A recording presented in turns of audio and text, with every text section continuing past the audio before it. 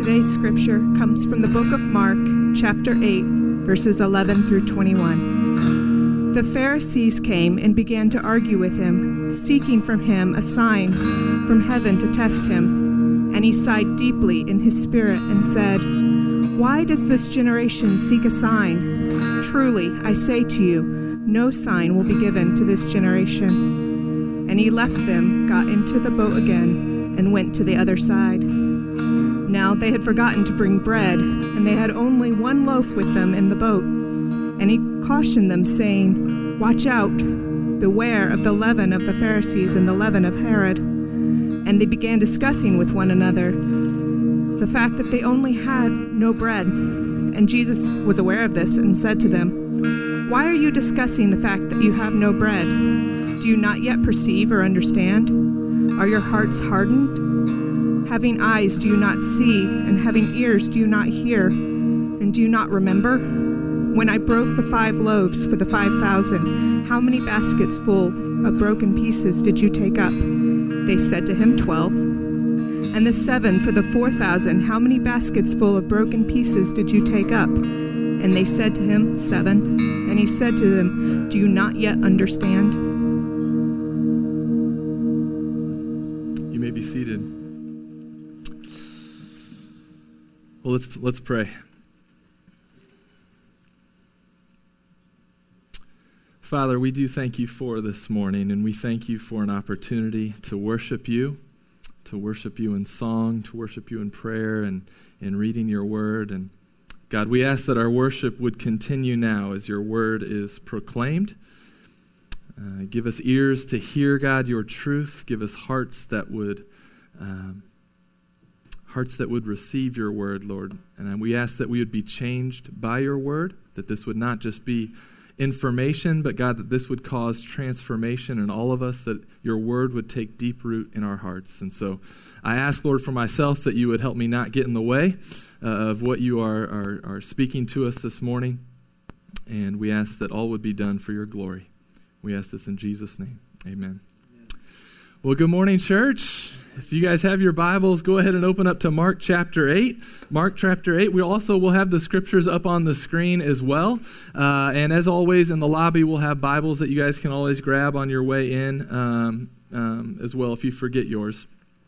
Well, church, this is a special morning because some of my hospital family is here to meet some of my church family, and so thank you guys for being here this morning. It's cool for you to get a glimpse of kind of what's happening the rest of my week and what's going on. And so, church, we do have some medical personnel in the building, so if you have any weird rashes or moles or anything you're just not sure about, today is your lucky day.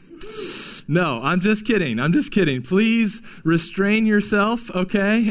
If you do have any weird rashes or moles, we do not want to know about it this morning. Please let our medical superheroes have one day of rest and one day where they can worship and just be a normal person. So I'm specifically, I don't want to call anybody out, but speaking to the people in the front row closest to the middle aisle, just to restrain yourself from any medical questions.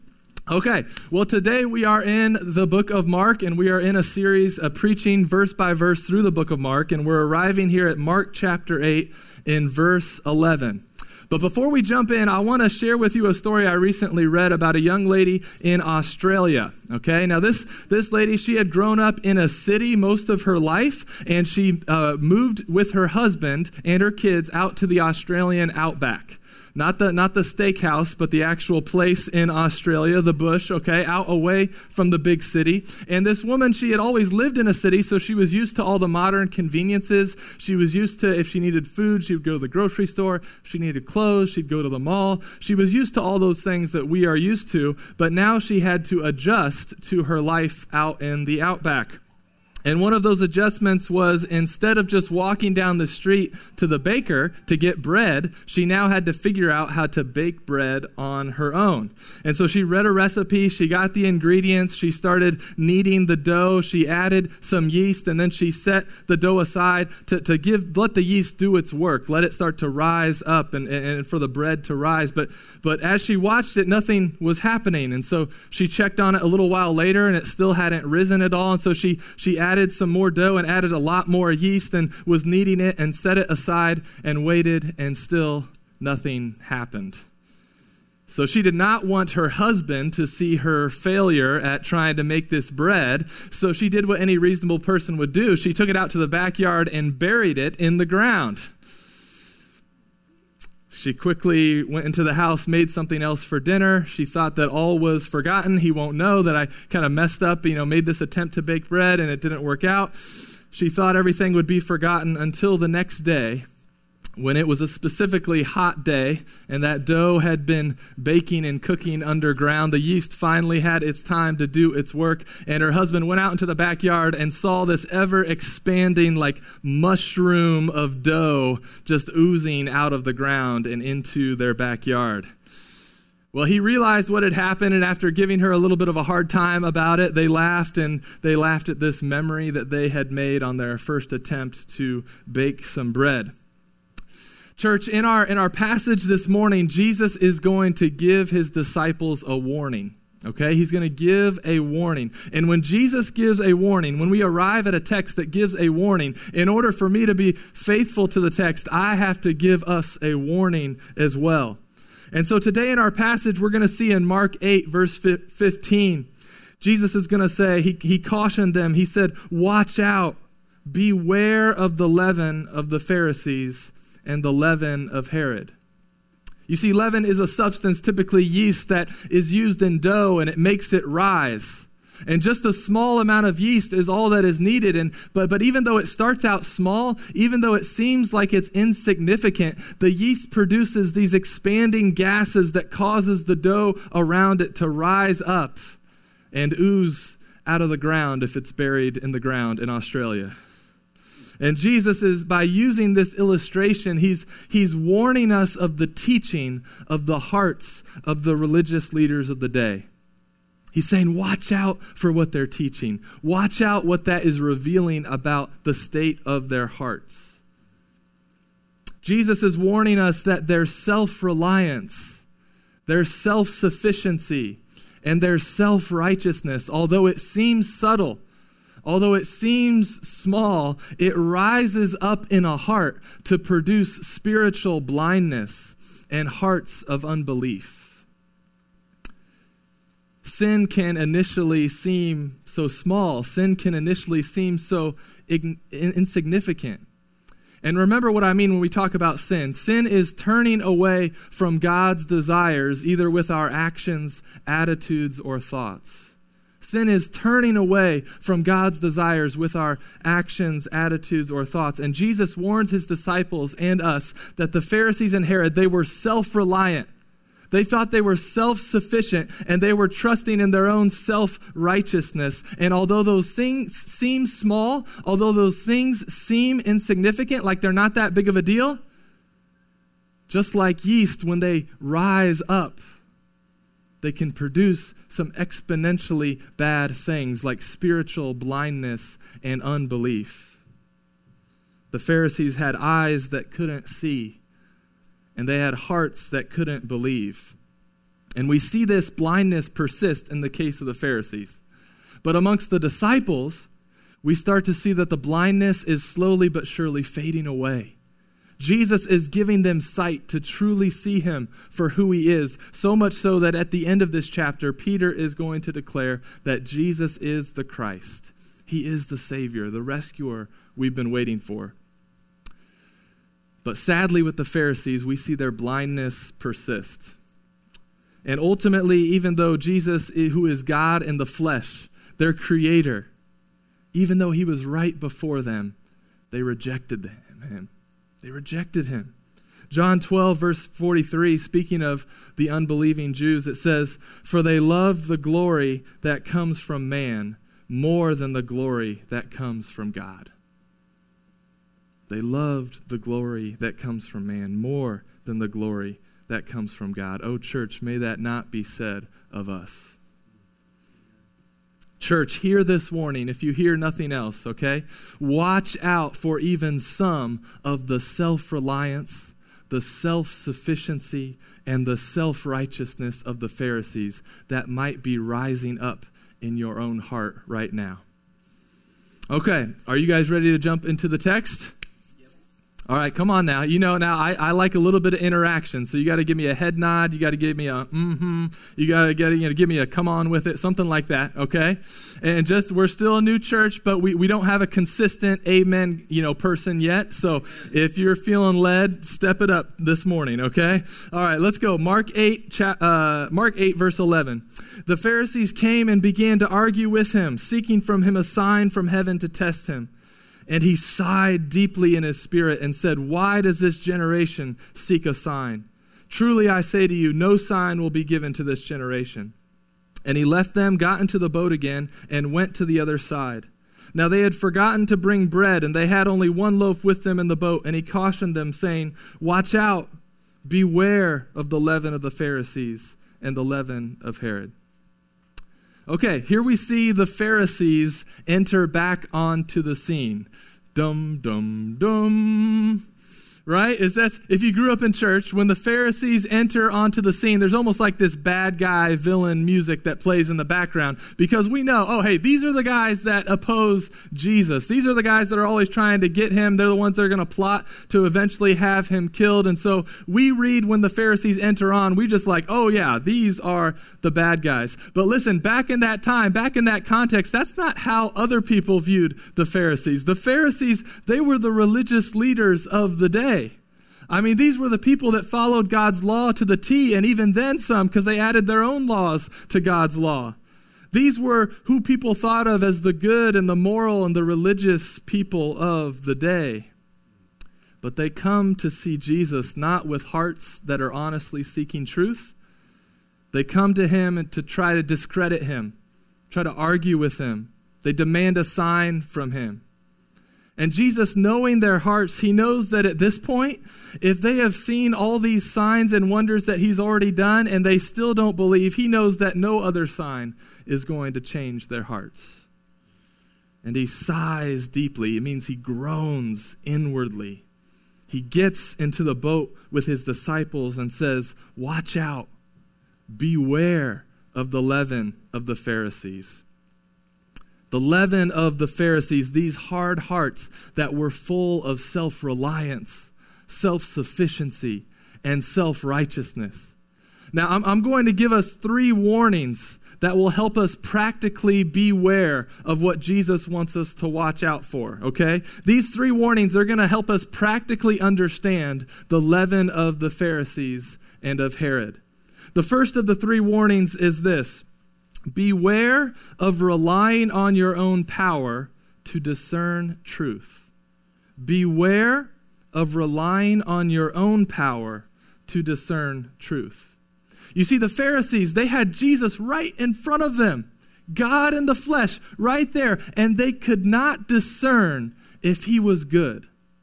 They could not recognize true goodness. They couldn't recognize true light, the light of the world right before them. They could not see the truth.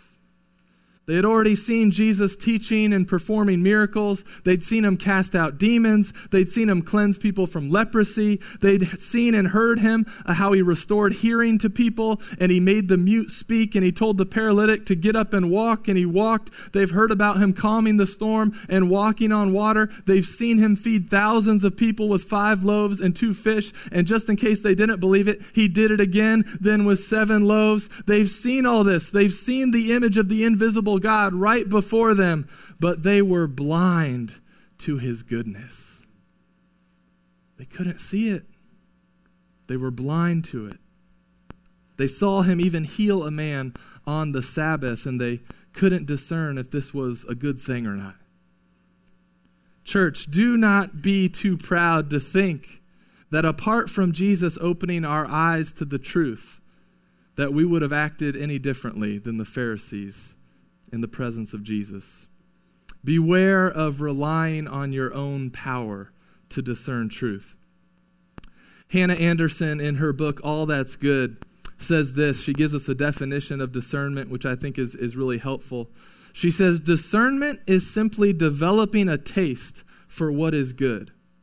It's developing an instinct for quality, a refined sensibility, an eye for value, to know the difference between what's good and what's not in order to partake of the good. Discernment is developing a taste for what is good. Back a few years ago, a man was cleaning out his garage. He was with his wife. They were preparing for a garage sale, and he came across an old, ragged copy of the Declaration of Independence. Now, this was something he'd had for years. It just got passed down to the family, but it was all old and ragged and messed up. Now, just to clarify, his name was not Nicolas Cage, and there was no treasure map on the back of it that we know of, okay? But he'd had this copy, and he just assumed it was worthless, and so he sold it at the garage sale for $2.48. Now, you probably see where this is going. A man who did have an eye for value saw it at the garage sale. He could tell what was worthless and what was of value. He bought it for $2.48, and he went to then auction it off for $500,000. Not a bad day of garage sailing for that man. But you see, because of our sin, because we have turned away from God's desires, we have lost a taste for what is good. We've lost the taste for what is good. We have loved darkness instead of light. And we've had trouble identifying just what is truly valuable and things that are of worth in this life. And now more than ever, church, we need discernment. We need discernment. Listen, we live in a time where we are surrounded by information. It is all around us. In 2019, we do not have a problem from not having enough information. We have enough of it. We just have trouble discerning it. We just have trouble processing it. We have trouble knowing what is true and what is untrue, what is fake news and what is real news, right? What is best and what is better. And so we are constantly bombarded with more and more news, more and more teaching, more worldviews, more beliefs. And whether you realize it, that this is happening or not, just as you're scrolling through your phone, you're just being bombarded with more and more information and more ideas. And what you're having to do, even subconsciously, is you're having to process this and you're having to discern what is of value and what is not. What is good and what is bad? What is of God and what is not of Him? And the reason this warning that Jesus gives is so important and applicable for us today is because there are many philosophies and teachings that are false, that are creeping into the church and amongst Christians. Now listen, there are many things that we can learn from non-Christians. There is much wisdom and insight to gain from non-Christians, so I'm not suggesting that we shelter ourselves from the world or cut ourselves off from other teachings or philosophies. But what I am saying is that we must take all this information that we are being bombarded with, and we must discern what is good and what is of value. But listen, church, Jesus never intended for us to rely on our own power to discern truth. No, He has given us what we need. Okay, now discernment, it is a spiritual gift for some, but it is a spiritual discipline for most, okay? Meaning that there are some of you who have been gifted by the Spirit to be able to discern very easily what is of God and what is not. It comes naturally to you. It just flows out of you. It's not something that you have to work at. You can naturally see through the superficial to the deeper heart behind a teaching or philosophy and discern if this is of worth or it's not. Listen, if you are gifted in this way, the church desperately needs you. So don't neglect this gift, but use it and help one another discern what is good and what is true. But it's not as if only discernment is for those that are spiritually gifted this way. No, we are all to discern what is true. 1 John chapter 4, verse 1 says, "Beloved, do not believe every spirit, but test the spirits to see whether they are from God. For many false prophets have gone out into the world." Now, most false prophets, most false teachers, a lot of what they say is good, and it sounds nice, and it looks positive. It's encouraging. It could probably be on Christian radio. It could probably be on a mug in a Christian bookstore, but in the end, it is of no value. It's like the leaven of the Pharisees that rises up into a spiritual blindness and a heart of unbelief. But church, God has not left us on our own to discern truth. He says, no, don't rely on your power, but ask me and I will give it to you. James 1 verse 5, if any of you lacks wisdom, let him ask God, who gives generously to all without reproach, and it will be given him. If any of you lacks wisdom, if you lack discernment, ask God, and he will give it. Now, there are a lot of things we ask God that the Bible never promises that he will give, but wisdom is one of them. So ask him. Ask God for wisdom and discernment. And not only that, God gives us his word to help discern truth. Hebrews 4 verse 12 says, for the word of God is living and active, sharper than any two-edged sword, piercing to the division of soul and of spirit, of joints and of marrow, and discerning the thoughts and intentions of the heart. And the word of God not only helps us discern others' thoughts and intentions, but also our own. We should take every teaching, whether we hear it from another church or pastor or from social media or from friends or family, we should look to Scripture and discern if this is consistent with the Word of God, what we know to be true. Now, not only does God give us his word, but he gives us the Holy Spirit that dwells inside of us, inside all believers, transforming us and giving us eyes to see and ears to hear and hearts to believe. And not only that, but then God gives us one another. He gives us one another. And church, we need one another. There we go. We're ready for the amens. That's good. That's good. We need one another. False teachers and people that would lead you astray would tell you that you don't need anyone else. They would tell you that you'll be fine on your own. You don't need God's word. You don't need God's Spirit. You don't need God's people. It's the same thing that a hungry lion would tell a gazelle to get him away from the pack. We are the body of Christ. We are interdependent upon one another, and we need to discern truth by reading the Word with the indwelling of the Spirit, but we need to do it in the context of a community of believers. God has not left us on our own. We are not left on our own to rely on our own power to discern truth. He has given us himself, his word, and his people. A.W. Tozer was a pastor and author in the early 1900s. He wrote an article about how to discern truth. And in that article, he gave questions to ask yourself when you come across a new teaching or a new philosophy or an idea. And these questions are intended to help you discern if this teaching is of value, if this teaching is of God. And I'm going to quickly go through these. I'll send them out in an email to you all so that you would have them with you. The first question he encourages you to ask yourself is, how does this teaching affect my relationship with God? Is he magnified and glorified or diminished? The second question is, how does this teaching affect my attitude toward Jesus? Does it magnify him and give him first place, or does it subtly shift my focus onto myself or some experience? Number 3, how does this teaching affect my attitude toward Scripture? Did the teaching come from and or agree with the Word? Does it increase my love for the Word? Number 4, how does this teaching affect my self-life? Does it feed self or crucify it?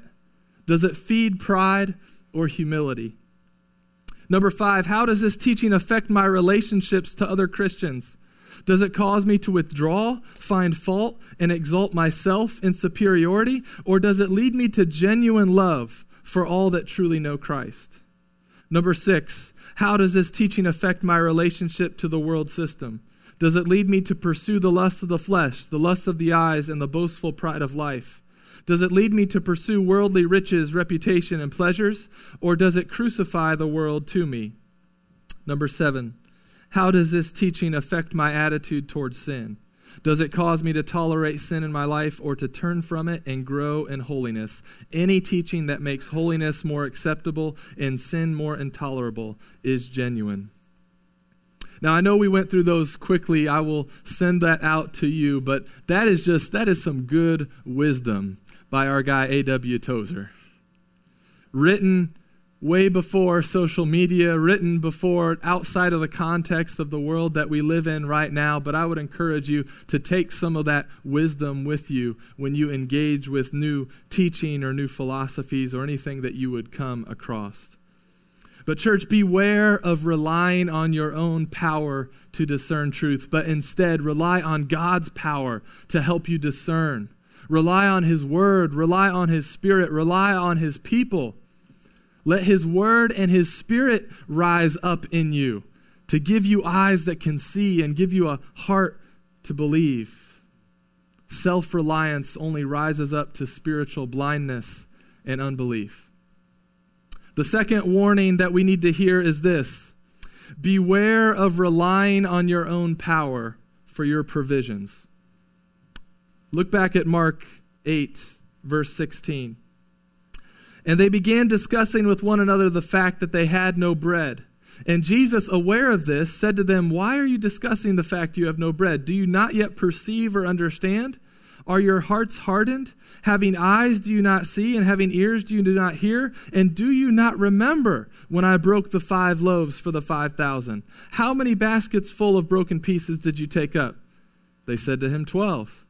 "And the 7 for the 4,000, how many baskets full of broken pieces did you take up?" And they said to him, 7. And he said to them, "Do you not yet understand?" Now, for those of you that were not here last week, we saw Jesus feed 4,000 people with 7 loaves of bread and a few small fish. And just 2 chapters ago in Mark chapter 6, we saw Jesus feed 5,000 men, probably 20,000 people. That's Bankers Life Stadium packed out. We saw him feed that amount with 5 loaves of bread and 2 fish. The disciples are now in the boat with Jesus, and they are concerned and worried that they don't have enough bread. I mean, it's a little humorous, right? They have forgotten to bring bread. They only have 1 loaf with them. They've just seen him feed thousands with just a few loaves, and they are discussing amongst themselves that they have no bread. And Jesus says to them, "Do you not remember? Don't you remember my past faithfulness? Don't you remember my power? Don't you remember my goodness? And don't you remember how I have always faithfully provided for you?" And while the disciples are concerned that they don't have bread, Jesus is much more concerned that they don't have faith. They start doing in the boat what you and I do a lot of days. We start relying on our own power for our provisions. And while that seems like a small thing, while that seems like an insignificant thing, it's like yeast in the dough. And when that self-sufficiency rises up, it results in a spiritual blindness and a heart of unbelief. And when we become even partially blinded to the truth, we start to falsely then view the things we have as our possessions. Listen, the things that we have, these are not our possessions. These are his provisions. And the one who was faithful to us yesterday will continue to be faithful to us today and tomorrow and always. We think we must rely on our own power to provide. But Philippians 4:19 says that my God will supply every need of yours according to his riches in glory in Christ Jesus. And listen, church, there in that boat with the disciples and Jesus, there in that boat was all that they needed. Because of their partial spiritual blindness, all they could see was that they had 1 loaf of bread in the boat with them. But later, they would come to realize that they had so much more in that boat with them than just 1 loaf of bread. They would come to later see that they actually had the bread of life with them. They had Jesus. They had all they needed. John chapter 6, verse 35. Jesus said to them, I am the bread of life. Whoever comes to me shall not hunger, and whoever believes in me shall never thirst. Oh, church, he who did not spare his own son, but gave him up for us all, will he not graciously give us all things? We must not rely on our own power for our provisions, but we must trust our good God, who is our provider and sustainer, who has given us himself that we might never hunger and thirst. Relying on our own power for provisions will rise up into a spiritual blindness and a heart of unbelief, but trusting God for our daily bread leads to eyes that can see and leads to a heart that can believe, a faith that is strengthened. Well, the first warning I gave us was beware of relying on your own power to discern truth. The second warning was beware of relying on your own power for your provisions. And the final warning I will give you is this: beware of relying on your own power to obtain a right standing with God. In Romans chapter 10, verses 1 through 4, Paul is writing about some of the Jewish people, including the Pharisees, who failed to obtain a right standing with God because of wanting to obtain it by their own power and by their own strength. Romans chapter 10, verse 1 says, "Brothers, my heart's desire and prayer for God for them is that they may be saved. For I bear them witness that they have a zeal for God, but not according to knowledge. For being ignorant of the righteousness of God and seeking to establish their own, they did not submit to God's righteousness. For Christ is the end of the law for righteousness to everyone who believes." You see, the Pharisees did not submit to God's righteousness, but they desired to establish their own. They wanted to work for their right standing with God. They wanted to keep all their own rules and regulations so that people would see them and think highly of them. But listen, a desire to work for a right standing with God is not just unique to the Pharisees, but it is all of humanity. We can all tend to be this way. Just look at all other religions and belief systems in the world, and they almost all have the same system where you must work for your salvation. You must work for your right standing with God. You must earn it. You must obtain it by your own power. The idea of grace, God's undeserved favor, separates Christianity from all other belief systems. The Bible says in Ephesians 2, on verses 8 through 10, that it is not by works, but it is by grace you have been saved. Through faith. And this is not your own doing. It is the gift of God, not a result of works, so that no one may boast. For we are his workmanship, created in Christ Jesus for good works, which God prepared beforehand that we should walk in them. Church, we are not saved by good works. We are saved for good works. But even Christians who have believed that and maybe put their faith in Jesus Christ alone for salvation, maybe many years ago, we need to hear that gospel preached to us every day, because our default mode is to go back into Pharisee mode.